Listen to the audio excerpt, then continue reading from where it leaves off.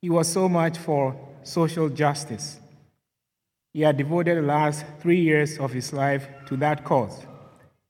He had found a leader and ally whom he believed strongly had the same ideals and passion for the cause.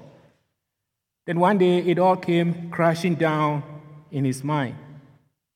He concluded that it was all an illusion and that the leader was even phony. He didn't need to align himself with him anymore. He was so disappointed. What happened? The leader condoned the absolute waste of scarce resources that could be used for the cause. The cause was to help the poor. It just made sense, given how horribly they were treated by the elite of society. Whatever little chance they had of helping the poor had just been destroyed by this action. This was not what he had signed up for. This was just 2 days before Passover 33 AD. Jesus had told the disciples that he would be crucified in 2 days. It was not what they wanted to hear. They did not like it. Not a single one of them liked it. But they had resigned themselves to it because Jesus had said it on more than one occasion, and they knew it was not hyperbole. It will happen. When he was at the home of the man known as Simon the leper, a woman came up to him with an alabaster flask full of very expensive ointment, and she poured it on his head. The disciples became indignant and said it was a waste and that it could have been sold for a lot of money and the proceeds used to help the poor. Pure waste. Couldn't Jesus see that? Didn't he know that as they did? Jesus told them that they will always have the poor with them. And then he explained that what the woman had done to him amounted to her preparing him for burial. That indeed, wherever the gospel is proclaimed, this incident will be told in her memory. The explanation seemed to have calmed everyone down. But apparently not Judas. He was still so angry and so disappointed, he wrote Jesus off right away. And then he hurried off to execute his mission, a mission that he had been planning for some time. It was a secret mission because no one else knew about it. He went to the chief priests and asked them how much they would pay him if he delivered Jesus to them. They wanted to get rid of Jesus so bad, they decided on the spot to give Judas 30 pieces of silver. That was it, 30 pieces of silver for Jesus. It was the value of a dead slave. He had placed a price on Jesus' head, and he would use that money to help the poor, a very noble goal indeed, than what Jesus had said must happen to him. But wait, John tells us that Judas did not really care about the poor. He was their treasurer, and he was a thief, and he used to help himself to the donations. So if that ointment had been sold to help the poor, he would have had a windfall. He would take a large share for himself, and no one would know. There goes his social justice cause. His secret mission accomplished, he rejoined the fold, thinking that no one would know. And now Passover had come, and they are having the Passover meal. While they were eating, Jesus gets up and says, "Truly I say to you, one of you will betray me." Everybody was shocked and became sorrowful and was asking, "Is it I, Lord? Is it I, Lord?" I wonder how Judas felt. He feigns innocence and asks, "Is it I, Rabbi?" Now, Rabbi is a respectful term, but I don't know why Judas alone among the disciples did not use the same address, Lord, for Jesus on this occasion. Was his guilt eating at him? He should know that by Jesus saying that one of them would betray him, that he already knew what he had done. I suppose by this time he didn't care. When Judas asked, "Is it I, Rabbi?" Jesus said to him, "You have said so." Still, he remained at table. He had become defiant. While they were eating, Jesus took bread, and after blessing it, he broke it and gave it to the disciples and said, "Take, eat, this is my body." And he took the cup, and when he had given thanks, he gave it to them, saying, "Drink of it, all of you, for this is my blood of the covenant, which is poured out for many for the forgiveness of sins." And Judas, he took it, I'm sure, even though he had no intention whatsoever of changing his mind. He had no intention of repenting for what he had done to Jesus, selling him out for 30 pieces of silver.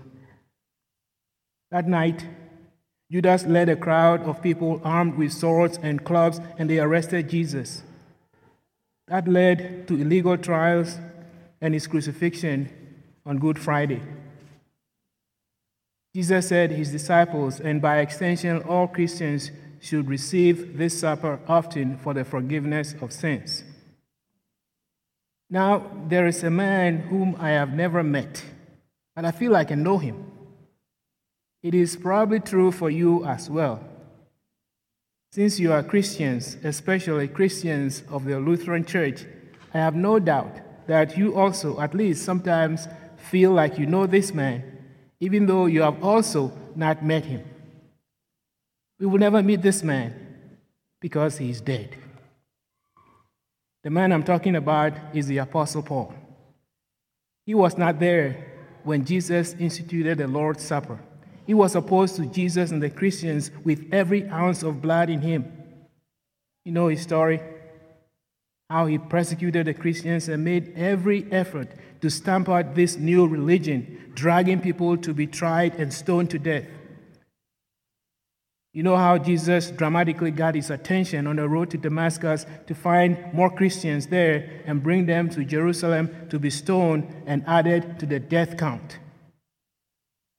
The Bible records him as breathing threats and murder against the disciples. Jesus told him that he had chosen him as his instrument to carry his name before the Gentiles and kings and the children of Israel, and that he would suffer much for the sake of his name. Jesus revealed many things to Paul that Paul has not written about. Among the things revealed to him that he has written about is this same institution of the Lord's Supper. This is our reading for tonight. "For I received from the Lord what I also passed on to you. The Lord Jesus, on the night when he was betrayed, took bread, and when he had given thanks, he broke it and said, 'This is my body, which is for you. Do this in remembrance of me.' In the same way, after supper, he took the cup, saying, 'This cup is the new covenant in my blood. Do this whenever you drink it in remembrance of me. For whenever you eat this bread and drink this cup, you proclaim the Lord's death until he comes.'" Clearly, it shows the importance Jesus attaches to the celebration of his supper. He did not give it only to his Jewish followers, but also to Gentiles as well.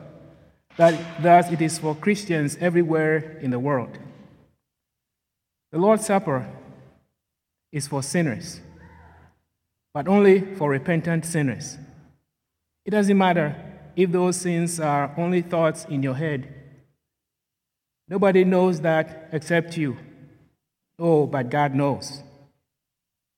The supper is also for repentant sinners who commit obvious sins such as gossiping. It is for people who rejoice openly or secretly about people's misfortunes, especially because they did something bad to you. They include repentant sinners who have committed heinous crimes such as murder. A listener of a Christian radio broadcast once wrote the following to the pastor: "Dear Pastor John, I'm a 33-year-old mother and elementary teacher. My question comes from the recent news that Chris Watts, a Colorado man who killed his pregnant wife and 2 young daughters, has confessed the details of his crimes and been sentenced to 5 life sentences without a possibility of parole. Now, in these few short months, he has claimed to have found God in prison.